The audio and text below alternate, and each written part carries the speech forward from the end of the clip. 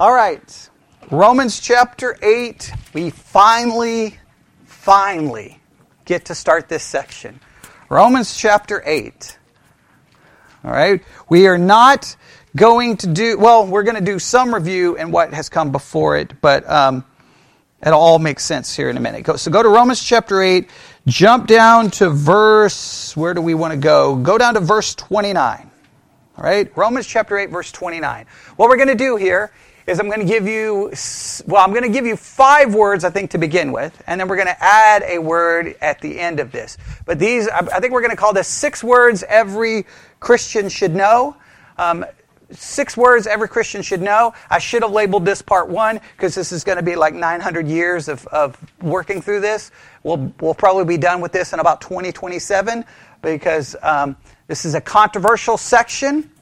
This is where this is what divides churches, divides denominations, has led to all kinds of problems throughout church history. But what we're going to do is try to understand it in a little bit of a different way, all right? So we probably know the words here that creates all the problems, all right?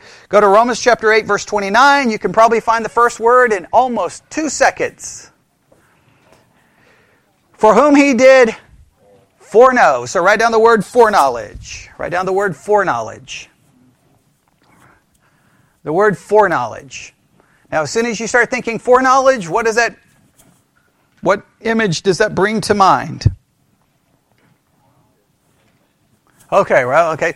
It can lead immediately. When you start talking about foreknowledge, people get a little nervous. Now, there are many, let me make it very clear, within Christianity who they think foreknowledge explains away the whole predestination thing because they think foreknowledge means something a little different than maybe we will, but we'll look into that. There's foreknowledge. What's the next word?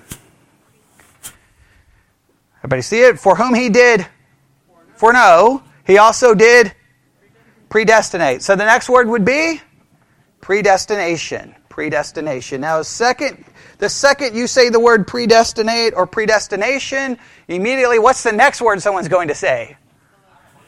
Okay, it's going to start with a C. Calvinism, right? Now, don't write that word down, but that's immediately where it's going to go. You say foreknowledge, you say predestination, and then people are like, oh no, are you one of those Calvinists? Do you believe in Calvinism? If you are associated with Calvinism, that is immediately grounds for many people to say, nothing to do, I'm done, you're wrong, you're in trouble. And as someone who knows, because I got kicked out of a Bible institute because of quote-unquote Calvinism, and when I taught the singles at the church in Nebraska, I got called from the pastor because one of the parents were upset because you're quote-unquote teaching Calvinism. And it's like you can't even... What is so frustrating is when you have a parent of a single, like they're not even in high school anymore, but they're still calling, they don't want my kids to be exposed to some doctrine that I don't know how to answer. It's just really frustrating because you can't read this section without dealing with what subjects? Well, you already know 2 of them. Foreknowledge and predestination. You got to deal with it because it's where? It's right there. So how many words do we have so far? We have 2. All right, we have foreknowledge, we have predestination. What's the third word we come into here? For whom he did foreknow, he also did predestinate to be conformed to the image of his Son, that he might be the firstborn among many brethren. Moreover, whom he did predestinate, those he also called. There's the next word, calling. Calling. So we have the doctrine of foreknowledge, we have the doctrine of predestination, and we have the doctrine of calling. Okay, what does that mean? What does calling mean? Do we have a correct understanding of calling? Now, what we can say just from reading that text is who gets called? Okay, right. So, now, is that the only call? Are there other calls? I mean, we can get into all kinds of discussions there, right? So how many words do we have down so far? 3. What's after calling? Justified or justification. Let me write down the word justification. Now that one's less controversial. That's less controversial. Everybody likes the doctrine of justification. Everybody loves justification. Everybody's good with justification. But they're not good with justification if justification is based off what? Predestination. If justification is based off predestination, people are like, no. God doesn't justify those whom he predestinates. No, he justifies those who choose him, right? So then people get nervous and people get upset. All right, what do we have after justification? We have glorification. All right, we have glorification. How many words do we have so far? 5. All right. Okay, we have 5. All right, so far so good. Now, nobody has a problem with glorification, do they? Everybody loves the idea of glorification. Well, when do they have a problem? If it's based off predestination, does God only glorify those whom he predestinates? They don't like that. They gotta get. So what they tend to do is they like the foreknowledge, right? They can work that into their theology, but they got to get rid of the predestination, or they have to somehow destroy predestination by something they do with foreknowledge, right? Now I'm not going to give you the next word. See if you can find the next word.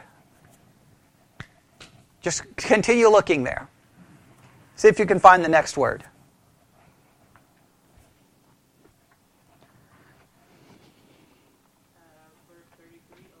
There we go. Verse 33. Everybody see it? Who shall lay anything to the charge of God's elect? It is God that justifieth. This brings in the doctrine of election. Because if there is an elect, there has to be an election. Right? Would that agree? Okay. So, what are the 6 words? Foreknowledge, predestination, calling, justification, glorification, and election. These are words every Christian not only must know, they should definitely understand the significance of these words in church history. They should know all the division and fighting and problems these 6 words have caused. And just think about it, even the word justification. I mean, the entire Protestant Reformation, in a sense, is over that. So each one of these words, what's the issue with glorification? Why is that such a controversial word? Because this seems to argue that those God justifies, he will glorify, but some people believe that glorification is not guaranteed because you could lose the possibility of glorification and you could lose your justification. So all these words create controversy and problems. So here's what we're going to do. I could just jump in and say, this is the way I could teach it. Hey, foreknowledge. Let's just look at foreknowledge. But we're not going to do that. Right? And here's the reason why. These words that are used, these 6 words that we just talked about, they don't just show up magically here, correct? Yes? There's something that comes before it, yes? Something that we spent months working on. Something that and you probably thought, why does he keep going back to those same verses over and over and over and over and over and over and over and over? Why? Well, now you're getting ready to figure out why we did all of that work. Because we're going to understand this passage in light of what comes before it, which is what I believe most ignore when they handle this. Because when a preacher is preaching through Romans and he gets to this section, he just wants to immediately have a sermon on basically Calvinism. Either for or against. Well, guess what? It's not like Paul said, stop everyone, stop. Everything that I said before, just forget it. Let's talk about Calvinism. I mean, obviously he wouldn't have used that term, but you get the idea. Obviously that's not what he's doing. What he's doing here flows from what? Everything that's said before. So I want to point out just some very important, 2 important concepts that comes before this. All right, everybody ready? All right, here we go. I want to make sure you understand this because I think it's so very important. All right, go back to Romans chapter, or you're already in Romans chapter 8. Go back to verse 18. You remember how much time we spent here? I mean, we spent, I don't know, it seemed like 2 months right here. Okay, Romans chapter 8, verse 18. Paul speaking, For I reckon that the suffering of this present time are not worthy to be compared with the glory which shall be revealed in us. Remember what we did with that verse? How did we outline it? Present suffering, future glory. Everybody got that? That where in the present, there's going to be suffering. But there is a future glory that will be revealed where? In us. For the earnest expectation of the creature waiteth for the manifestation of the sons of God. What did we do with that verse? Present waiting, future manifestation, right? There's a waiting. What is waiting? Creation is waiting for what? The manifestation of the sons of God. Why is it waiting? Because creation is going to continue to suffer under the fall until the sons of God are made manifest. And once they are made manifest, then there can be a new heaven and a new earth. But in the meantime, it's just waiting. All right? Verse 20. For the creature or creation was made what? Subject to vanity. Stop right there. All of creation was subjected to vanity, to meaningless, to emptiness. All of creation was. Now this is very important. Look at the next section. Creation was made subject to vanity. Next two words. Not willingly. Not willingly. And then it says, continue on. Not willingly. Next words. Everyone? Because of him who did what? Subjected it. Now, we spent a lot of time, who is the him there? Okay, if y'all don't remember this, then we're going to have to go back and repreach that entire section for like a 12th time. Okay, and the conclusion we came to is, has to be God. Why does it have to be God? No, look at the verse. He subjected it. No, look at the... Subjected it in what? In hope. Adam couldn't have subjected it in hope. Correct? Adam just messed up and brought vanity, brought it all. God subjected it. He could subject it in hope. And how could he subject it in hope? How could he subject it in vanity and hope? How could he do that?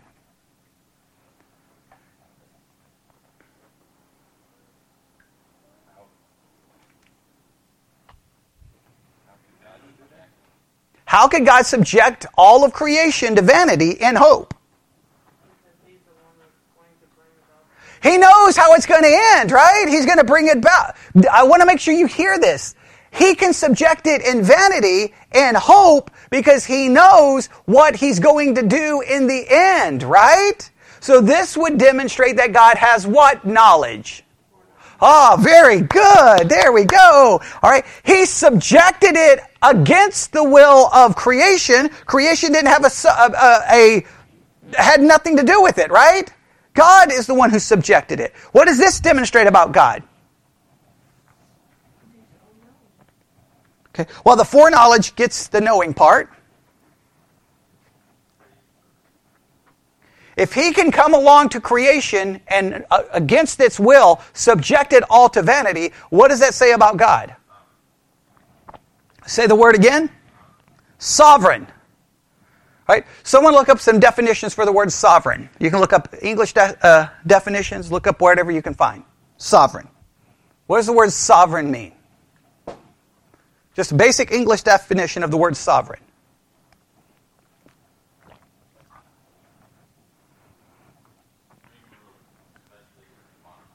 Supreme ruler. Okay? Anybody got a different definition? This is absolutely critical. If we don't get this down, we cannot even begin to take apart those 6 words. Person who has supreme, say those 2 words again. Supreme power or authority. Would you agree that if God subjected all of creation to vanity, not according to the will of creation, that would demonstrate that God has all power and authority. His power is greater than what? The power of creation, they couldn't resist it. He has all authority because he has the authority to do so, and no one else could overrule that. Agreed? So why is this verse so important? Where are we getting ready to get into a discussion about? Foreknowledge, predestination, things that are very controversial. The controversy should start right there, but every preacher, I've listened to 50,000 sermons at hyperbole on Romans 8, but you know how many just skip over this and not realize the significance of this? This is where it all starts. Everyone gets upset when you start talking about God's sovereignty and salvation. Why wouldn't you be upset about God's sovereignty of subjecting the entire creation to vanity? That should bother you because all of you have experienced the meaningless emptiness and the vanity of this life, yes? Okay, everyone should say amen. Who subjected everything to that? God. And was it according to the will of creation? No. Again, what does the verse say? Verse 20, for the creature or creation was made subject to what? Vanity, not willing, but by reason of him who hath subjected the same in hope. Because the creature itself also shall be delivered from the bondage of corruption and to the glorious liberty of the children of God. Now, how can verse 21 be written?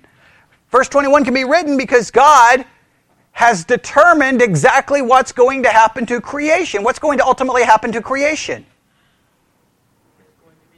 It's going to be delivered. In what way? The same way that the glorious liberty of the children of God. Remember that creation is waiting for the manifestation of the children of God? How can he say that with such certainty? How can Paul write that with such certainty?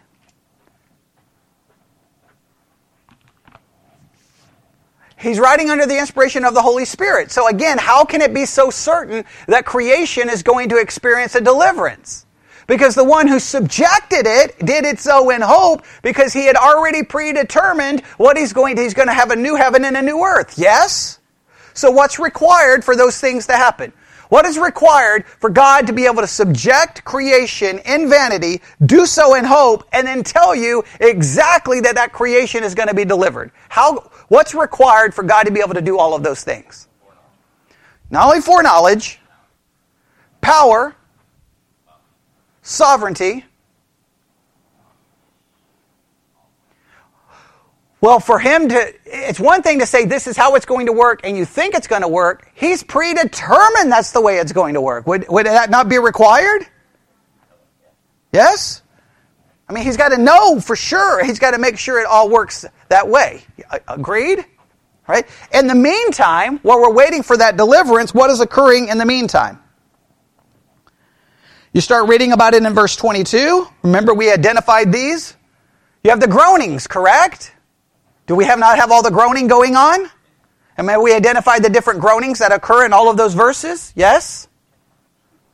Everybody there? Can you pull up all the groanings in your notes? I'm just telling me you can. Because I don't want to go back and re-preach this, okay? But this is so critical, all right? So we got the groanings going on, all right? Then what happens in verse 28?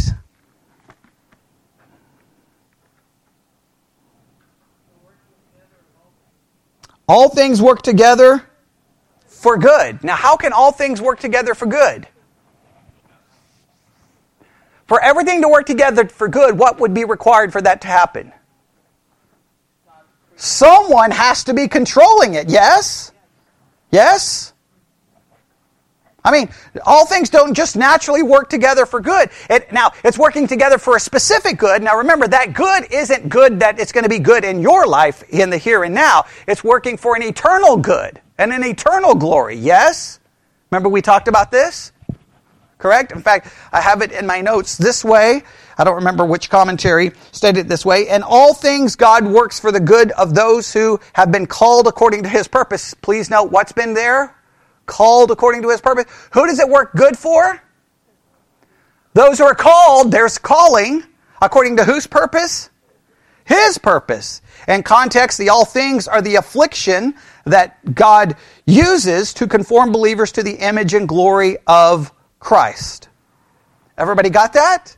So, Two things. I want to make sure you get these two things down. Before you get to the 6 words, what are 2 things you must understand? Before you get to the 6 words, there are 2 things you must understand. You must understand God's sovereignty and subjecting all of creation to vanity. Right? Everybody got that? God's sovereignty and subjecting all of creation to vanity. And number 2, we must understand God's sovereignty and subjecting it in hope and working it all together for good for His purpose.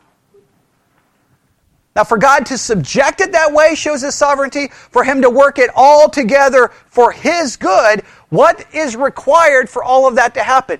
God's sovereignty, and there's another very important word. God's providence. Now, isn't it interesting that all that comes before the 6 words deals with God's sovereignty and His power? Yes? Isn't that not interesting? Why does no one get upset about that? Because we love thinking that God's working everything out for His purpose. Nobody has any problem. But once you start talking about salvation, we get upset. And why do we get upset? Because we've got to somehow control it, and we've got to be somehow a part of it. But did creation have any part of being subjected to it? Now you could say, well, Adam did what he did. He did, but who created Adam? Did God know what Adam was going to do?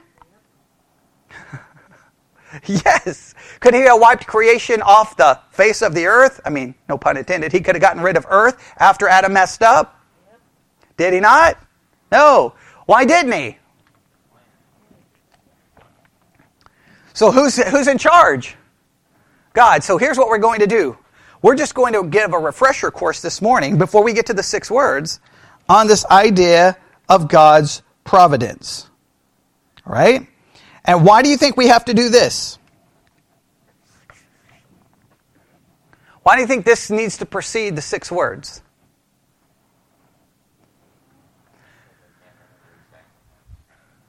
Okay. Well, because this is important. Until we can't get into the 6 words until we have a clear understanding of God's sovereignty and providence. Because we cannot interpret these 6 words in any way that diminishes God's providence and sovereignty that was already established in the verses that came before. Does that make sense? What has been established before these 6 words? I've already told you. God's sovereignty in doing what? Subjecting creation to vanity. And God's sovereignty in doing what? Subjecting it in hope and working all things together for good. Does that not make sense? Yes? All right. You see how this all fits together. Now, once that's established, then what flows from that understanding? Those 6 words. You cannot interpret the 6 words in a way that destroys what's already been established. You see how I'm setting this up from a logical progression of thought? So we're going to take a second and do a little work on God's providence. We're going to use Grudem's systematic theology. We could use the Westminster Confession. We could use the London Baptist Confession. We may make reference to those. All right, everybody ready? All right. Once we understand, this is how Grudem puts it, once we understand that God is the all-powerful creator, it seems reasonable to conclude that He also preserves and governs everything in the universe as well. Would you not say that that's a pretty logical conclusion?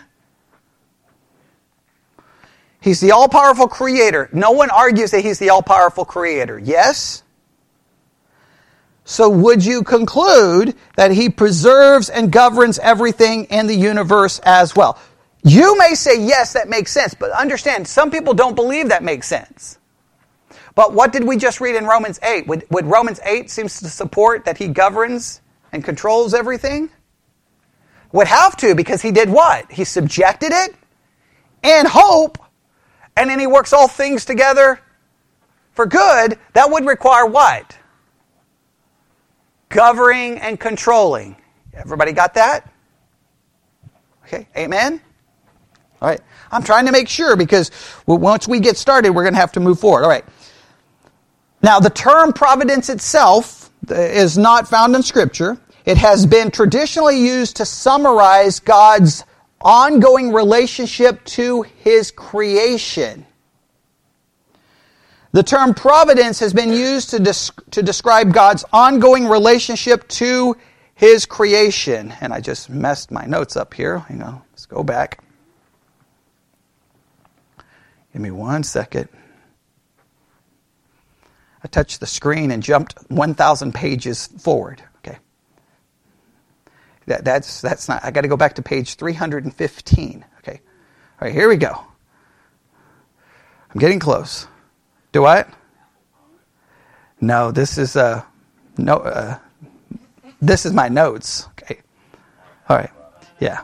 But it's all you got to do is touch it. It's pretty cool that it jumps to wherever I want it to go. All right, here we go. Everybody ready? So far, so good? So what does providence describe? God's ongoing relationship to His creation. What does providence describe? All right. When we accept the biblical doctrine of providence, we avoid 4 common errors in thinking about God's relationship to creation. There are 4 common errors about how God relates to creation. What are these 4 common errors? What's the first one?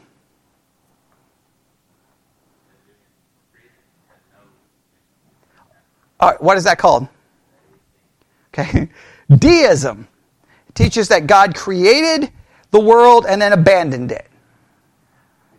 Right? Nobody believes that. Yes? Okay, no, not here. Okay, most Christians don't believe that God just abandoned creation. Obviously, what would be your best argument that He did not abandon creation after creating it? Say it. Yeah, the cross. For God so loved the world that He gave His only begotten Son, that whosoever believeth in Him should not perish but have everlasting life. Yeah, if you believe in Christ and you believe that He came to die, then clearly you don't believe in deism. Right? Now listen, I'm trying to build a logical argument that's going to put you in a position that you're only going to be able to come to one conclusion before this is all over. All right? So that destroys deism. What's another thing it would destroy?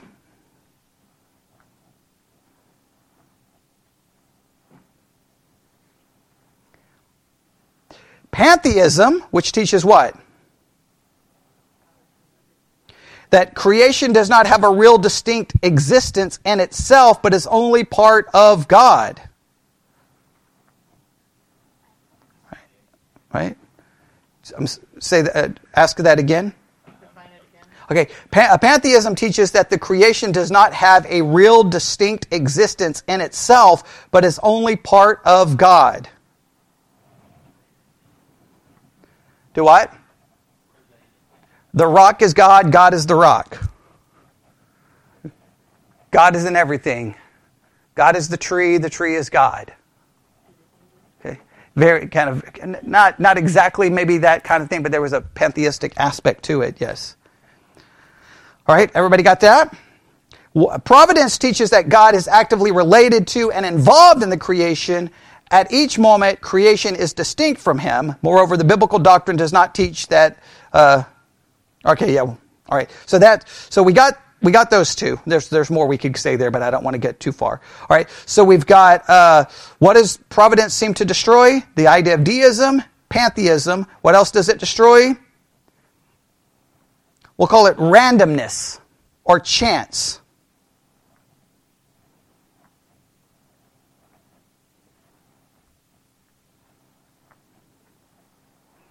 Okay? In other words, we don't believe everything's just happening in a random way. Again, what would destroy the idea of randomness in Romans 8? Who subjected it to vanity? Was that random? No. Did He do so in hope? Okay, that's not random. Is He working all things together for good? In other words, nothing's happening from a random chance situation. It's happening how? Through God's providence. It destroys that randomness. Got that? All right. It also destroys the idea of impersonal fate.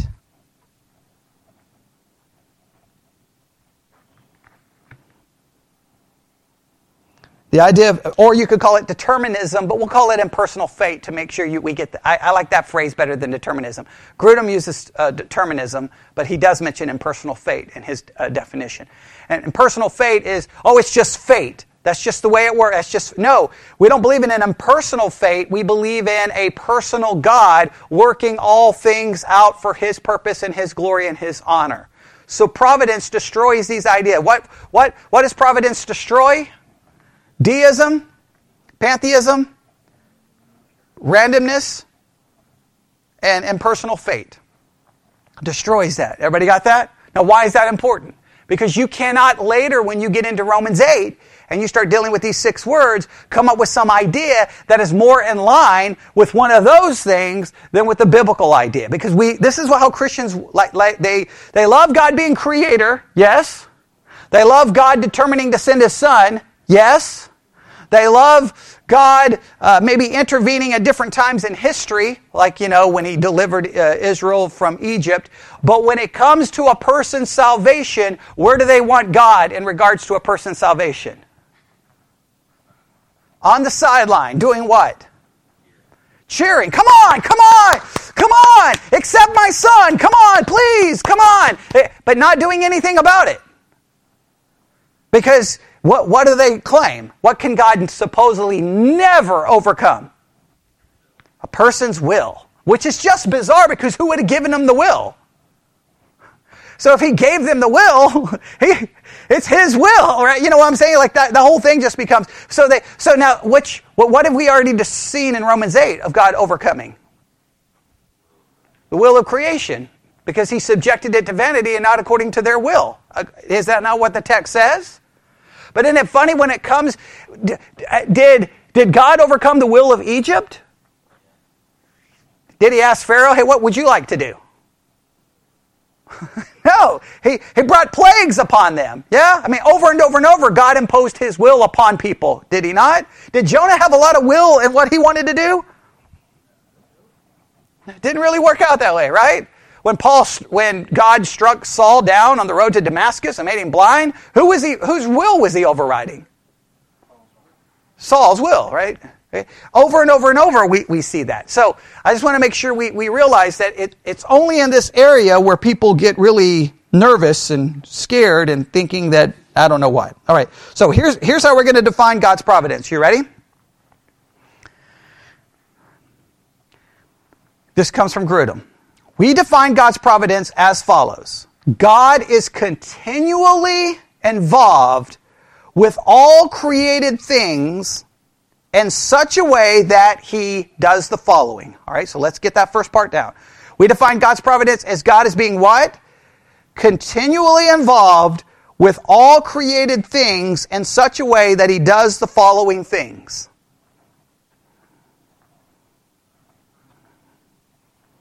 All right, tell me when you're ready.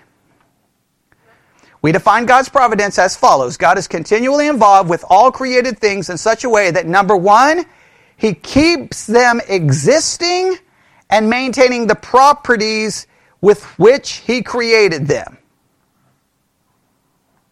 He keeps them existing and maintaining the properties with which he created them.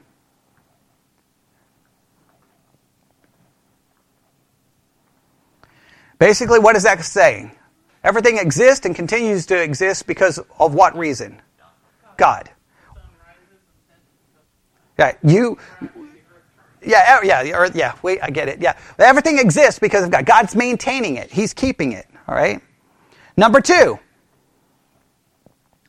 cooperates with created things in every action, directing their distinctive properties to cause them to act as they do. Cooperates with created things in every action, directing their distinctive properties to cause them to act as they do.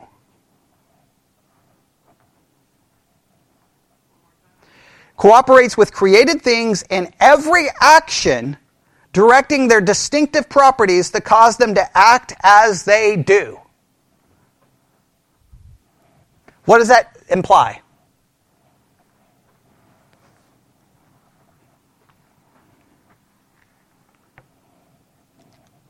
What does that imply? There's not a molecule that's just acting on its own thing. God is controlling and guiding every molecule under His providence and sovereignty. In other words, there's no what in this concept. There's no rebel molecule. There's no rebel molecule. It's acting the way it does. Why? Because of God. It's doing what it's doing because of what? God. Everything that's operating the way it does is God. Which seems to make sense, right? Because when we talk about the probability of life on this planet and how just, like, if this didn't work, if this chemical wasn't there, and if the sun wasn't here, and if this wasn't there, and if this didn't turn this way, if everything doesn't work there's no life on Earth. The probability of life being on Earth is just nobody can even really explain it. Like, they don't even how did it happen? So that's why we keep spending billions and zillions of dollars to go to Mars or anywhere else, because we got to figure out if we can find that there's life somewhere else, then at least life here won't be considered unique. Now, it still creates a different problem, right? Because if we find life there, what's the question? How did it get there? So no matter how many billions of dollars the taxpayers are willing to pay on space exploration, which I still don't understand why we're willing to pay anything for that, we use all of that money to fix the problems here instead of going to look for how it all started there. I don't need to care. I don't care how it started. I got to preserve what's here. Just don't even get me started. Yeah, I'm not a big fan of the space program. Okay, but billions of dollars to go drive around on the moon in a rover, or on Mars on a rover to dig in the dirt and go, look, there's some evidence of ancient life. Woohoo! What a good investment! Yay! Okay, all right. So, but yeah, I'm not a fan of that. But from a biblical perspective, everything operates according to whom? God. God is cooperating with it. And how did we state that? And He is cooperating with every created thing, directing their distinctive properties to cause them to act as they do. Number 3, He directs them to fulfill His purposes. He directs everything to fulfill His purpose. So according to this, all things work together for His purpose, right? For good to them that are called according to His purpose, right? Everything works according to His purpose. Is it your purpose? No. Is it your likes? Is it your dislikes? Guess who doesn't really have anything to say about it? Us. Now, that we don't always like that, do we? Right? Now, so let's go through that definition again. God is continually involved with all created things in such a way that what does He do? What's number 1? He keeps everything existing and maintaining properties, which He created them. Number 2, cooperates with every created thing that is doing what? Directing their distinctive properties to cause them to act as they do. Number 3, directs them to fulfill His purpose. If you remove one of that, then what do you ultimately have in creation? God is not in control and not directly involved. So you end up with some of those previous problems, right? Deism or one of those previous problems, right? Or you have things working according to what? Just randomness or some blind fate. We supposedly as Christians, we reject all of that. But where do we almost acknowledge that? In salvation. According to most Christians, salvation is what? It's not directed by God, right? So then it's based off what? It's random, yes? Random chance based off what someone may or may choose or not choose. So then can God be working all things according to a plan? Because He would have to have His hands, you see where you end up if you're not careful, you begin to destroy the doctrine that you've already established. You can't have one doctrine that contradicts another doctrine. Does that make sense? You see why I'm doing this before we get to those 6 words? All right. Hopefully you understand why I'm doing this. Okay. Now, this is very important. Under the category of providence, right? Under the category of providence, we have 3 subtopics that we're going to kind of look at. All right? Here are the 3 subtopics under the category of providence. You ready? Preservation, concurrence, and government. Preservation, concurrence, and government. Now, I'm going to read exactly what Grudem had. Do you need me to repeat that? What are three things we're going to look at? Preservation, concurrence, and government. All right? I think everyone knows what preservation means, right? I think everybody knows what government means, right? So the one you're probably thinking about is which one? Concurrence, which we'll have to look at in a minute, all right? We shall examine each of these separately, this is what Grudem says, then considering different views and objections to the doctrine of providence. It should be noted that this doctrine, in which there has been substantial disagreement among Christians since the early history of the church, particularly with respect to God's relationship to the willing choices of moral creatures. In this chapter, we will first present a summary of the position favored in this textbook, which is often called the Reformed view. Then we will consider the arguments made from another position, which is commonly called the Arminian view. Now, here's what I want you to see. That just brought in two words, right? Calvinism and Arminian, right? Or Reformed and Arminian. Now, here's what I want you to see. Everyone thinks the Calvinistic Arminian argument begins with talking about salvation. Where does it really begin? God's providence. I will argue again, the verses preceding the 6 words demonstrate what things about God, without even considering Calvin or Arminian. What do they demonstrate? Sovereignty and doing what? I gave you 2 points. I gave you 2 points to write down. God's sovereignty in subjecting creation in vanity against the will of the creation. Everybody remember that? And then number 2, subjecting it in hope and working all things for good. Those 2 things require what? God's sovereignty, His power. Is it not showing Him involved in creation? Yes. Is it not showing Him exercising His will in creation? Yes. Is it not showing His ability to control not only the beginning of a situation, but the outcome of the situation? That seems to show Him doing what? Governing it. Yes? Do you see why that's so important? If you get that right, I think the 6 words are not controversial. If you get this wrong, the 6 words are controversial. Everyone takes these 6 words and forgets what came before it. Right? So that's why we're doing it this way. All right, now let's look at preservation. All right, everybody ready? Under preservation, you can write this: God keeps all created things existing and maintaining the properties with which He created them. You've already got that down in your definition, right? Yes? Okay.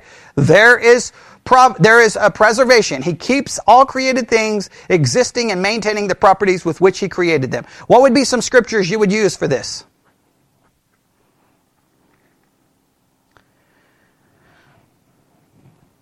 What would be some scriptures you would use to teach this doctrine? There's at least 2. There's at least 2. All right, I'll just give them to you. Okay, Hebrews chapter 1. Hebrews chapter 1. Everybody go to Hebrews chapter 1. I'm not going to spend a lot of time on this. I'm just going to try to get us through this as quickly as possible. All right, Hebrews chapter 1, verse 3. All right, everybody there. Let's go back to verse 1 so that everybody has context. Hebrews 1:1. Everybody there? God, who at sundry times and in diverse manners spake in times past unto the fathers by the prophets. Stop right there. Why is that significant?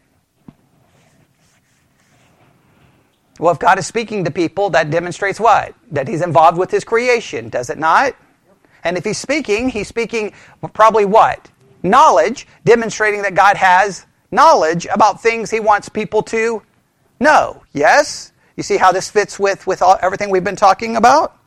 All right. He hath in these last days spoken unto us by His Son, whom He hath appointed heir of all things, by whom also He made the world. Now let's stop right there. What's required to appoint His Son as the heir of all things? Sovereignty, because He has to have what? The power over all things to be able to give them to his Son, yes? And why does he have the power to do this? He created all things. Everybody got that? Yes? We got that? Okay. Verse 3, who being the brightness of his glory and the express image of his person, and upholdeth all things by the word of his power, which he by himself purged our sins, sat down on the right hand of the majesty on high. So what does this demonstrate? That he's doing what with all things? Upholding. You can just use the word of the text. Upholding all things. Upholding it. If he's upholding all of it, does that mean he's involved with it? Yes. Does that mean he's maintaining it? Yes. Does that mean he's preserving it? Yes. Does that fit that definition we've already given? God keeps all created things existing and maintaining the properties from which he created them. What would be another passage we would look at? Oh, there we go. I was hoping someone would get that one. All right. Go to Colossians. Good job, Seth. Colossians chapter 1. Colossians chapter 1.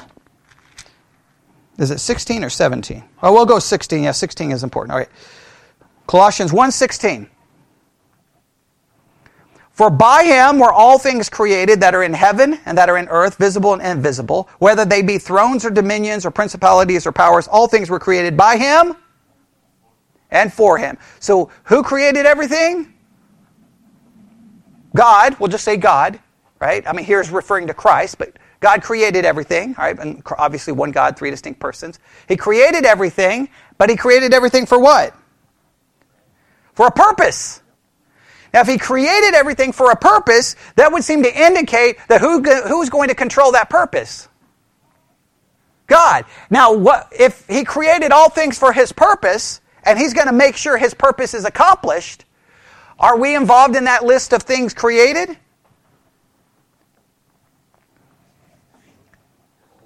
Yes, it would include us. And what would that also include? Could that not also include salvation? Yeah, why would it include salvation? Because we're part of those things that he created. All right? Does that make sense? All right? So he created all things by him, and then look at verse 17. He is before all things, and by him all things exist. All right? So, he has a lot here that we could talk about, but I'm not going to go through everything he talks about, because here's the reason why. I just want you to understand that in God's providence, what do we basically understand from God's providence?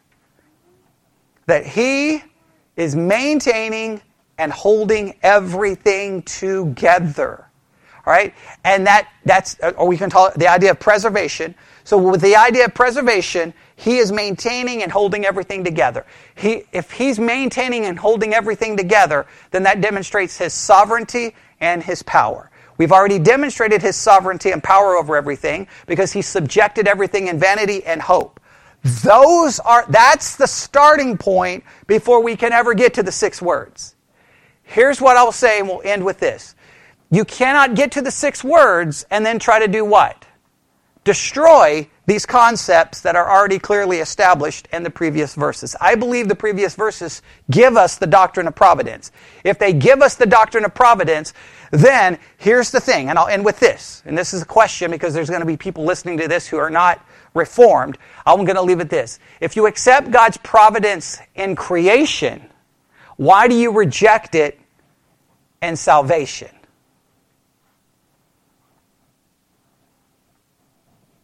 Does that make sense? If you accept God's sovereignty in creation, why do you reject it in salvation? Because you've got 2 options when it comes to salvation. Who's sovereign? Either me or God.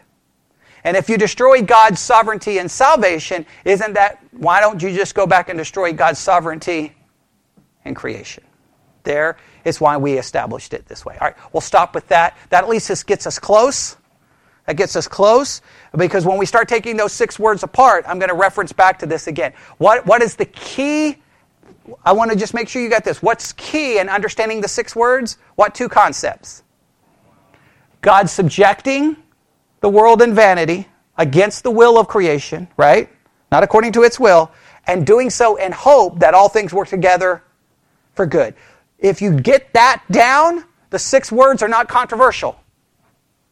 In fact, when someone wants to argue with me about any of those 6 words and they don't bring up the verses that come before it, demonstrates they're not qualified to argue about the 6 words. Because if you accept those other 2 concepts, are the 6 words even remotely controversial? No. What should bother you more than those 6 words? God subjecting all of creation to vanity without any will of creation, and then doing so in hope that He's working all things together, not for your specific good, but for the good of His purpose, ultimately, right? Well, you can say, well, wait a minute, God, what about us? Well, that's the whole point there. All right, we'll stop right there. We'll pray. Lord God, we come before you this morning. Very, very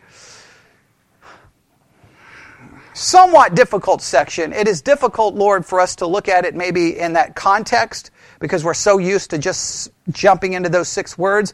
But I pray that this broader context will give us a greater understanding of these 6 words, because these 6 words have something to do with everyone in this room and every person outside of this room. And we want to make sure we understand them correctly. And we ask this in Jesus' name. And God's people said...